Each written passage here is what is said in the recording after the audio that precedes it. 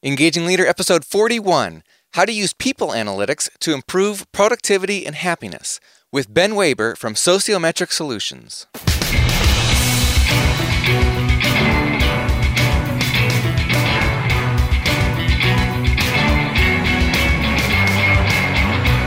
Does your leadership inspire trust, passion, and action? Welcome to the Engaging Leader Podcast with Jesse Leahy, consultant, writer, and speaker. Jesse has helped executives engage hundreds of thousands of people. Join us now for principles to communicate, engage, and lead with greater impact. Welcome to the show, leaders. Google recently moved into the number 3 position among the most valuable firms in the world. Google has been said to have the world's only truly data-driven HR function, and they call it People Analytics.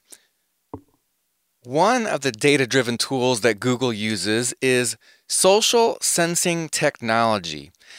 This is a technology that's showing conclusive evidence that slight changes in behavior, from changing when you take breaks to what lunch tables you sit at, can make you and your team happier, healthier, and more productive.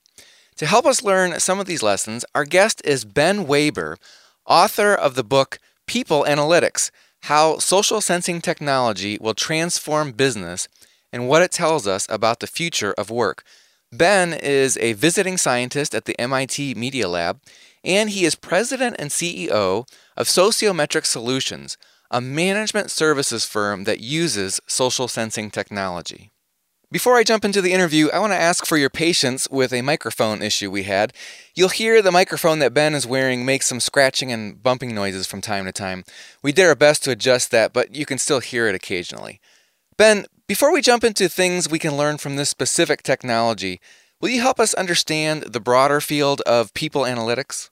So as I talk about in the book, people analytics it's not a new thing. People analytics is fundamentally about trying to use data to understand the people that you work with, right? And to understand the environment around you. Now, the data we used to use for people analytics, originally it was just pure human observation. You'd see things, you'd see people behaving in certain ways or interacting in certain ways, and based on those observations, you would change your behavior, change the way the organization ran, those sort of things. Then we started to get a little bit more sophisticated. We started to use surveys, right? So you started to ask people specific questions about what was going on, and then based on those answers, you would change the way, again, the company worked. But it's been very, very recently that this whole area has undergone really a fundamental change. And it starts really with the advent of email. What's interesting is you think of email and you think of all the digital tools we have at our disposal as tools, right? And you use email to communicate. You use a computer to write reports or do other things. But what they're also doing is generating a lot of data. So they're generating data about who actually communicates with whom, when they do it, how they do it. You have instant messaging data, phone call data. So all of a sudden, you have a digital record, an objective record of what's going on in the digital world, right? And over the last couple of decades, people have started to mine that data to try to come up with really interesting ways to think about how to manage and organize people. And if you look at companies like Google, and Google's HR department isn't called HR, it's called People Analytics, and they do a lot of this. They do a ton of internal email mining, internal instant messaging mining to really look at how are people actually collaborating in the workplace. But the important part about this is that it's missing a huge part of the puzzle, which is what's actually happening in the physical world, in the real world. Right, because if I send you an email and we have a conversation through email, that's missing all the parts of my personality and your personality that are going on around that. And I probably have maybe even more important relationships that have nothing to do with email. Well, and that's sort of the point. It's not that, well, first of all, you use email for certain things that you don't, and use face-to-face for certain things. So if you want to talk, for example, about something more personal, Maybe you just want to talk about, your kid's birthday this past weekend, right? You're probably not going to send an email having conversation around that. Maybe you'll do it over IM, but odds are you're going to do that face to face. But you also do this very complicated stuff face to face. If you wanted to have a debate, for example, about what the company's R&D budget should be for this next year, you could do that over email. But, you'd spend hours composing the email, thinking about it. Then the other person would have to spend a similar amount of time thinking about it, then writing a reply. And the whole discussion would take weeks before it would get resolved.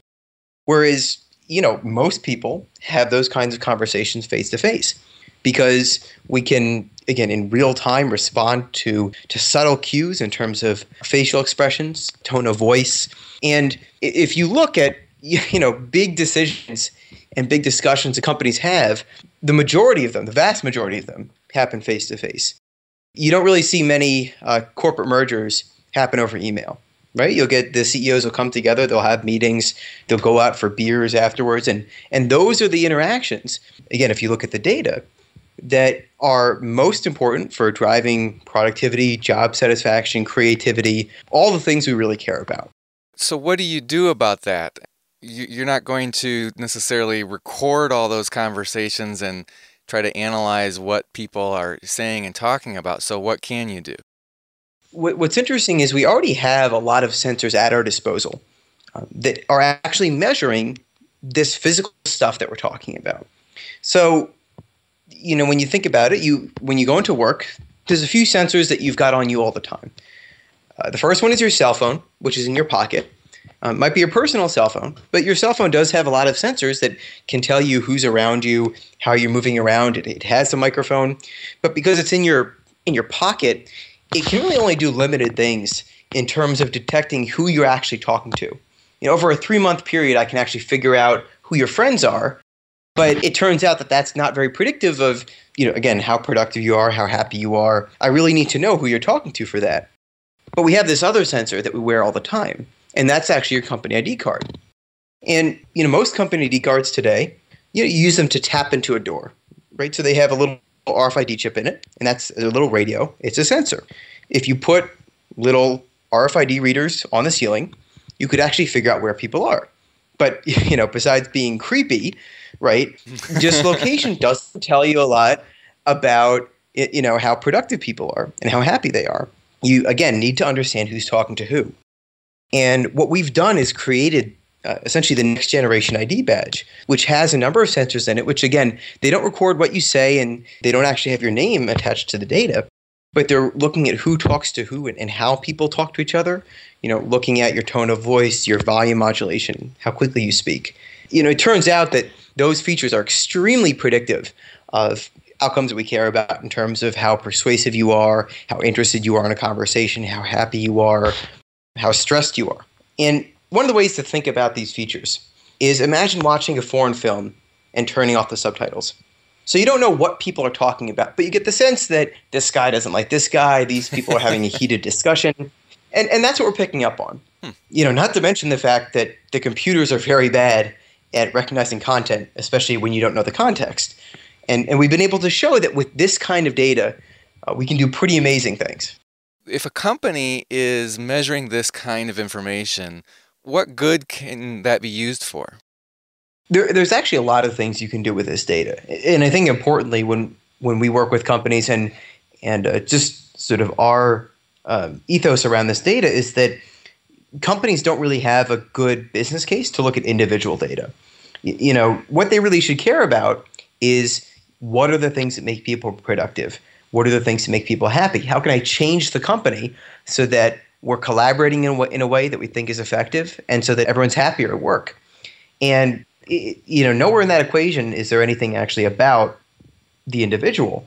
We give individual access to their own data, but that's something that's their property and the company actually has no rights to that data. So there's sort of an interesting distinction there. But what you can do with this data is really understand what are the actual drivers of success at your company. And it's something that's sort of weird to think about. So the way that we traditionally manage collaboration, which fundamentally companies are about collaboration, you're bringing people together who, when they're working with each other, can do things that they couldn't do by themselves. And the way we typically manage collaboration is through org charts and through formal processes. In an org chart, you'll say, okay, well, if you need to talk to somebody, we're going to draw a line on the org chart. So this is your boss. These are the people who work for you. And that's how we're going to try to manage collaboration. The issue is that the kind of work we do today has just gotten so much more complex than it was even a couple decades ago. And the ability to manage that complexity and the increasing need for very diverse collaboration through an org chart is just extremely difficult and essentially impossible. What you can do with the sort of data that we're collecting now and the sort of analyses we're doing is really see, first of all, what is the actual org chart? How are people actually collaborating? And then you can actually understand how can you change that? What are the ways that people collaborate that it's actually most effective? So, for example, it might be something where, hardware engineers, right? You might have an intuition that hardware engineers, they're working on these very individual tasks, and it really only makes sense for them to talk to their boss. They shouldn't really be talking too much to each other. But that's just an intuition. The issue is that, while intuition is sometimes right, it is also very often wrong. And if you look at a lot of the problems we have in business today, it tends to be because we rely too much on intuition. What you can do with this data is test that. You can look at the data and say, what? Really, what collaboration patterns do make people effective? And maybe it is what you thought it would be, but it could also be something very different. Or it could be something you had no intuition about. So you're sort of uncovering this hidden side of work that just there was no way to actually look at this stuff before. Now, one thing that I'm confused by, so you're saying that the individual data is not really tied to anybody, but then, or I'm saying that that's not available to the company. I suppose it's available to you as the third-party analyst. So you are able to say, all right, we're measuring these teams, and this team here is interacting more, and their performance is better. Otherwise, how do you even say what's the long-term value of whether they're interacting or not interacting? Yeah, that's right. We do have access to individual data, although actually it's important that their name is not directly in our database. There's a process that we go through which is partly manual to actually connect up, for example, individual productivity data to the behavioral data we collect. Companies do get to look at team-level data. If it's aggregated, then you can't identify a specific individual, and then we do give organizations and individuals and teams themselves access to that kind of data. So we're sort of very careful in terms of when you aggregate something. Whenever you show data about how people are behaving, you just have to make sure there's enough people included in those statistics so that you couldn't say, okay, this is Bob, right? That no one should be able to know that except for the person themselves. Now, at the companies where you're doing one of these studies, the employees are aware of what's going on. You're not monitoring people without their knowledge. Do they find this creepy or intrusive? Well, an important thing to actually mention is that we do this at an opt-in basis. And in the last year, whenever we've rolled out badges, we've gotten over 90% participation in every project we've done. And I think one reason that we get that kind of buy-in is I think there's two big reasons. One is just the whole rollout process that we have. When to your point, if I just went into a company and I pulled out these badges and I just said, "Here, wear this," right? I don't think I would participate. I don't know anyone who would participate under those circumstances, right? Mm-hmm. So the key is to be really transparent about what data we collect, and what we do is we go into companies, we send out material basically showing, all right, previous results that we've collected. We show the actual database tables of what we collect, right? And then the second step here is not just sort of showing people what we do, what we collect, but we give people consent forms. So this is the opt-in part, where again we sign the consent form along with the participants. It says, we will not share your individual data with the company, and actually in the contracts that we have with our clients. They sign away all rights to individual data. There's actually huge privacy issues in the U.S. Companies could technically own this data, just legally, if we didn't have this agreement, a company could look at individual data. And that's something that just has to change in terms of privacy law in the U.S. But until it does, we are providing those guarantees. And I think the other really important thing that participants see is really the potential value in this kind of data and this analysis. So, when we worked with a Bank of America and their call center operation, for example, these call center employees, they've really been managed one way for the past 50 years, since the inception of call centers, which is, when you had, when you're on a team of about 20 people, and if any one person on your team is on a break, then no one else is on a break. And the reason was that, again, in the 60s, if you might have only had 100 people on a call center. So if 20 people took a break at once, it would actually be very hard to handle the calls coming in. I mean, of course, we know today, call centers have thousands of employees, but that's just the way they've been doing things. So they've kept doing it that way. But these employees realize that, occasionally my lunch break overlaps with the people that I work with. And that's really great 15 minutes when I'm just able to vent a little bit and have some conversations around that. But, whenever they would bring that up to management, they'd say, well, whatever, we don't do it that way. And there was really no way for them to show that this was actually an important part of their day, that this is something that needed to change. But with the data that we collect, all of a sudden now, you can demonstrate the value of those sort of activities. The idea that you could actually ask the question, how much money does the company make when two employees eat lunch together? You can actually start to make those calculations. There was no way to do that before. But really demonstrating, how important even informal interactions are and how much they contribute not just to your own job satisfaction, but to actually the output, to the productivity of the entire company. It's something that most people see the value in that. They want to help the people they work with, and they see this as a very concrete, important step towards making that happen. Can you give us another example of a change that a company has made after going through one of these projects? One of the companies we worked with was sort of configuring these multi-million-dollar hardware systems for customers. So these are servers, data server systems, and they had hundreds of these engineers who would physically configure the systems. And most of these people have master's degrees, but they were paid based on how quickly they could turn around these configurations. So what would happen is a salesperson would call them up and say, hey, I've got company X, and they need a server that does X, Y, and Z. So these engineers had to figure out actually, all right, to do these things, what sort of a system would you need? How do I put it together? How do I price it out? All these things. And a simple one could take 5 minutes, but a complicated one could take 8 hours. What was interesting was that people were paid, their bonus was determined based on their individual performance. So it was determined based on how many of these tasks they could turn around. What was interesting, though, was that they had the resumes of the people, so they knew how much education, how much experience they had. And when they looked at that, they saw that the people who were the most experienced, they weren't necessarily the most productive.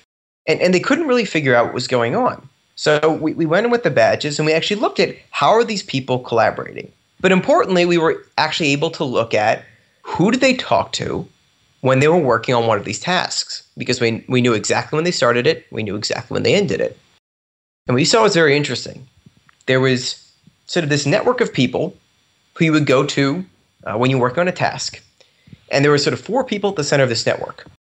And what was amazing was that if you talked to one of those 4 people at the center, you completed the task you were working on in about a third of the time that you would expect. One reason this is extremely surprising is that from the company's perspective, if you were spending your time talking to somebody else, then you were essentially wasting your time, was the view, because you should just be working on your task, right? But what the data is showing is that you're going to people to get advice.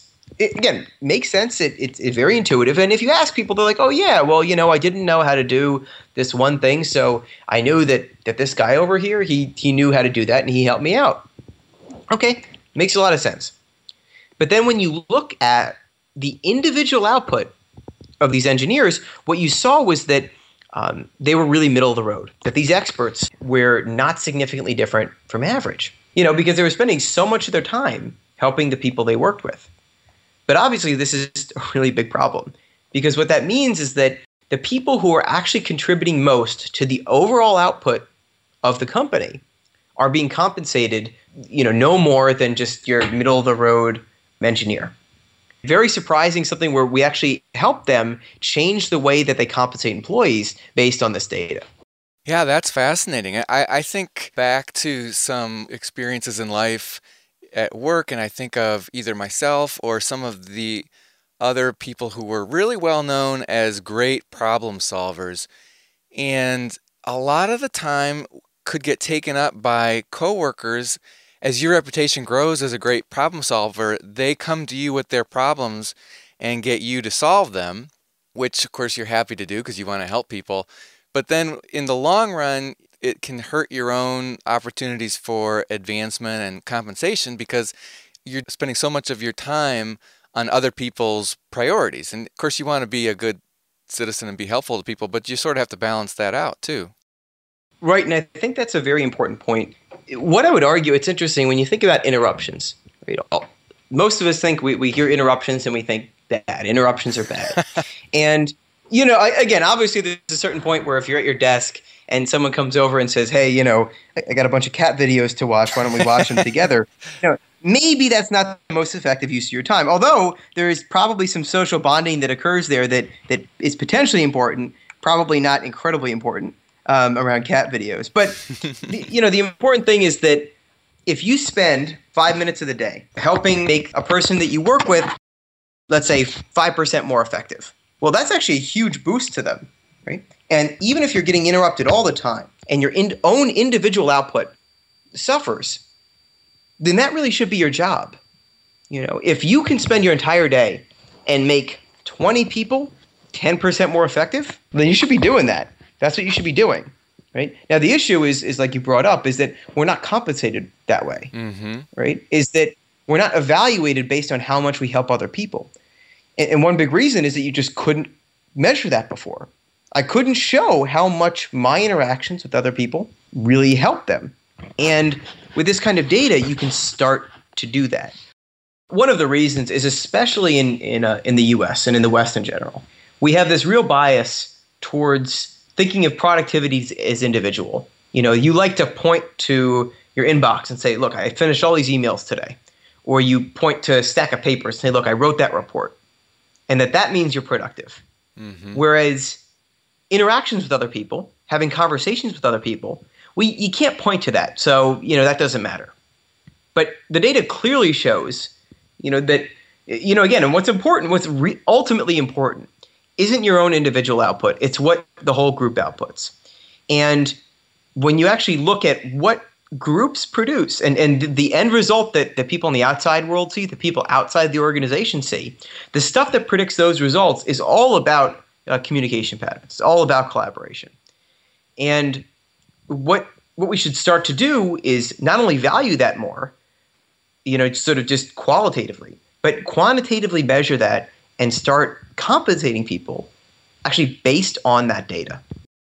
That is fascinating. Now, so far we've been talking about how organizations from a large organizational structure level can use people analytics to improve.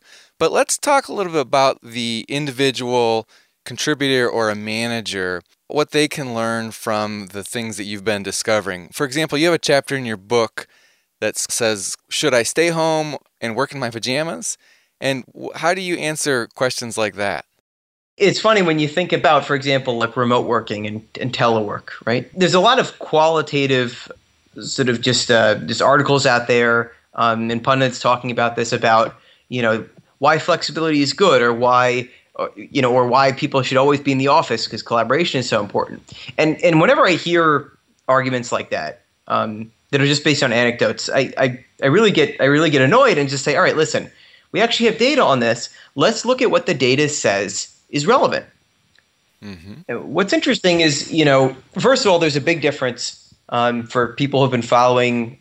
Again, a couple months ago, Yahoo had this whole big thing come up when they decided that they were going to no longer let people only work from home. Right. That they actually had to come into the office, right? And there's a big debate about that, about flexibility and it being fair to parents and everything like that. But the real question is, what did that decision actually mean in terms of job satisfaction, in terms of retention, and in terms of productivity? What did that decision actually mean? We can argue around, what the appropriate trade-off is, but we need to understand quantitatively what is the trade-off. So, for example, when you're trying to decide, whether you should work from home or go into the office, I mean, there's a big difference between never seeing the people you work with and working from home a couple days a month. The data is quite clear that working from home a couple days a month, it's not going to adversely impact your productivity. And importantly, if you have something stressful to take care of, say your kid is sick, or maybe your sibling is getting married and you have to prep a few things before the wedding. If you don't do that stuff, if you don't take care of it, you're going to be extremely stressed at work. You're not going to be very effective, and you're going to like your job a lot less, right? So data, again, very clear that makes a lot of sense. It's when you start, staying home 3 days a week, 4 days a week, never coming into the office, you start to see some really negative effects. We looked at, along with IBM, at a bunch of programmers, some of which were co-located in the same office, and some of whom were remote. And what you did is you looked at, first of all, whose code depended on whose code, right? And what's interesting is that, it turns out some people think that programming is a very individual task, and that, the programmer is a guy who sits in the corner drinking Mountain Dew and typing on the computer all day. And actually, it couldn't be further from the truth. I mean, programming is something that's extremely collaborative, mostly because your code depends on the code of thousands of other people. And if you actually don't talk to those people, to the people who write the code that you use, that's where the bugs pop up. It's about 12 times more likely that a bug will occur if you don't talk to a person whose code your code depends on. So what we said is, well, let's look at actually who's talking to who, whether they're co-located or remote, and we're not even going to look at face-to-face. We're just going to look at electronic communication about these dependencies.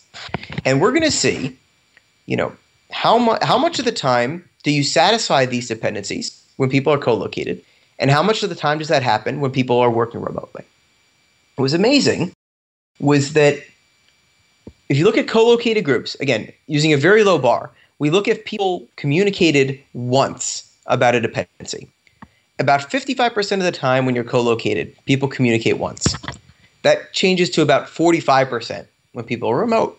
Now, what's important to note is that when you don't have this communication, it takes you 32% longer to complete code. So if you back that out, in Yahoo's case, this means that if you look at their average productivity and their output, that they will save, just based on that very conservative analysis, about $150 million a year by having people come into the office. It's a huge effect. Actually, there's even more there. And if you look at the average number of communications about a dependency, people who are remote only communicate on average about 8 times. People who are co-located communicate on average about 33 times. Again, digitally, not even looking face-to-face. So what this says, there's a few things it says. First of all, for various projects, we have to be remote. Again, if you start a project in India, you need somebody in India on the ground. Great study out of University of Michigan showed that when you have people who are remote, that at the beginning of a project, flying people together to meet face-to-face made those teams perform significantly better than teams that never met face-to-face. And there's diminishing returns to this.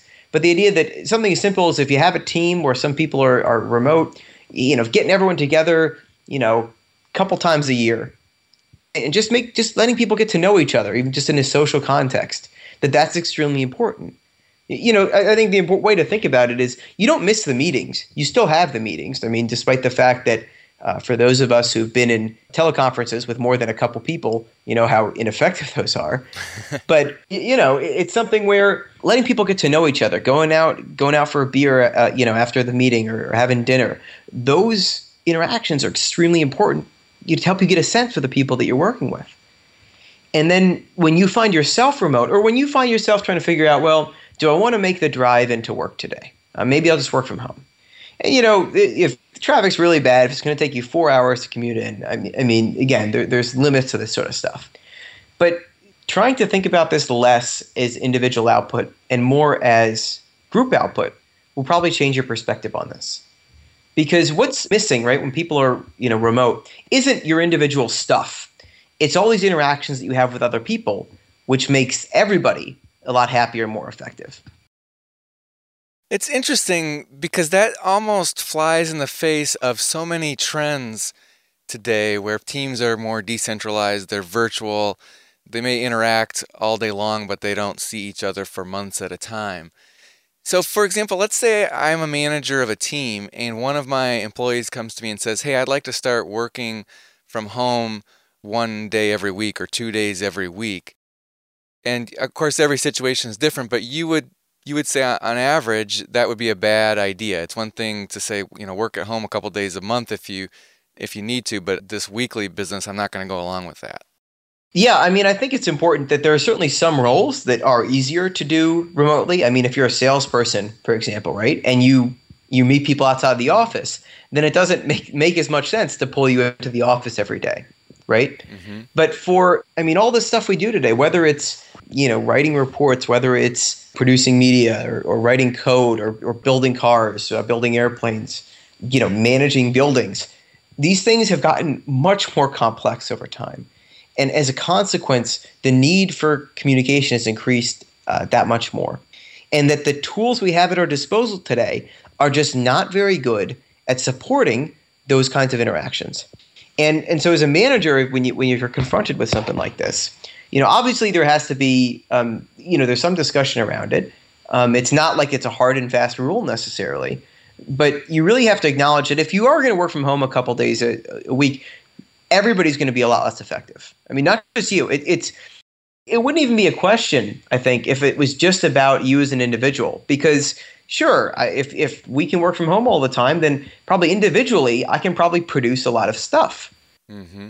But it kneecaps the growth of the entire organization, right? And it also makes it. I know from some of my friends who worked at Yahoo, when they would come in on a Friday and no one would be there, it's demoralizing, right? And that's something that we as a society have to start valuing, right? And that, for the foreseeable future, that kind of interaction is going to be extremely important. Now, maybe down the road this changes when we have like holograms and, literally, if we have holograms and we can completely virtually reproduce physical environments, then maybe it doesn't matter as much. But until then, as humans, we still really need this. Now, one thing that seems contrary to me is when I think about people who are either introverted or ambiverted. For example, me, I perform very well if I have maybe half of my time where I'm interacting with people and half of my time where I'm working alone. And that's just where I get my energy. And I think of your example with Yahoo. If I come in on a Friday and the office is rather quiet because half the people are gone, inside I think, oh, great, I'm going to get a lot of my quiet work done today, less interruptions. But on the other side, if I'm getting so many interruptions throughout my day that I don't get any alone time to have that kind of energy flow, it really de-energizes me. And I think it may be even harder for true introverts. So how does that factor into this performance discussion? Yeah, I think actually what's interesting is if you look at the data, the things that predict how happy you are at work, the things that predict how productive you and the group are, it's not the raw amount of communication. So it's not just saying that if we sit at the water cooler for 8 hours a day, everyone's going to be more effective, right? It's actually the pattern of communication, right? So it's, who do you talk to? How do those people talk to each other? How is that situated in the social network of the overall organization? That's the stuff that's really important. Now, what that means is that if you're an introvert, right, maybe you only spend 30 minutes a day talking to other people. That's okay. The question, though, is who do you spend that time talking to, right? And not just saying that more is better, but really saying that you have to have the right interactions. And that even if you are an introvert, again, fundamentally, we're in companies, we work in teams because together we can do things that we couldn't do by ourselves. You need to have communication. You need to collaborate with other people. And the extent that you need to do that depends on the type of work you do. And maybe it means that some introverts find that a little bit harder. However, I would say that if you look at the data overall, it's not really an introvert-extrovert type dichotomy.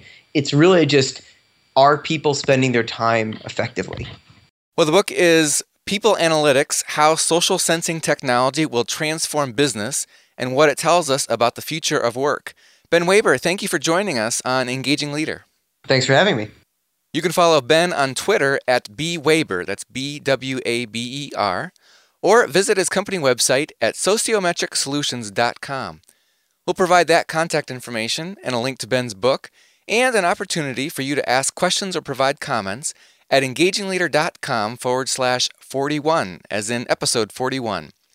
In case you missed it, you may also be interested in episode 35, when the research from Ben's colleagues at Sociometric Solutions was part of my conversation with Akeem Nowak about infectious energy.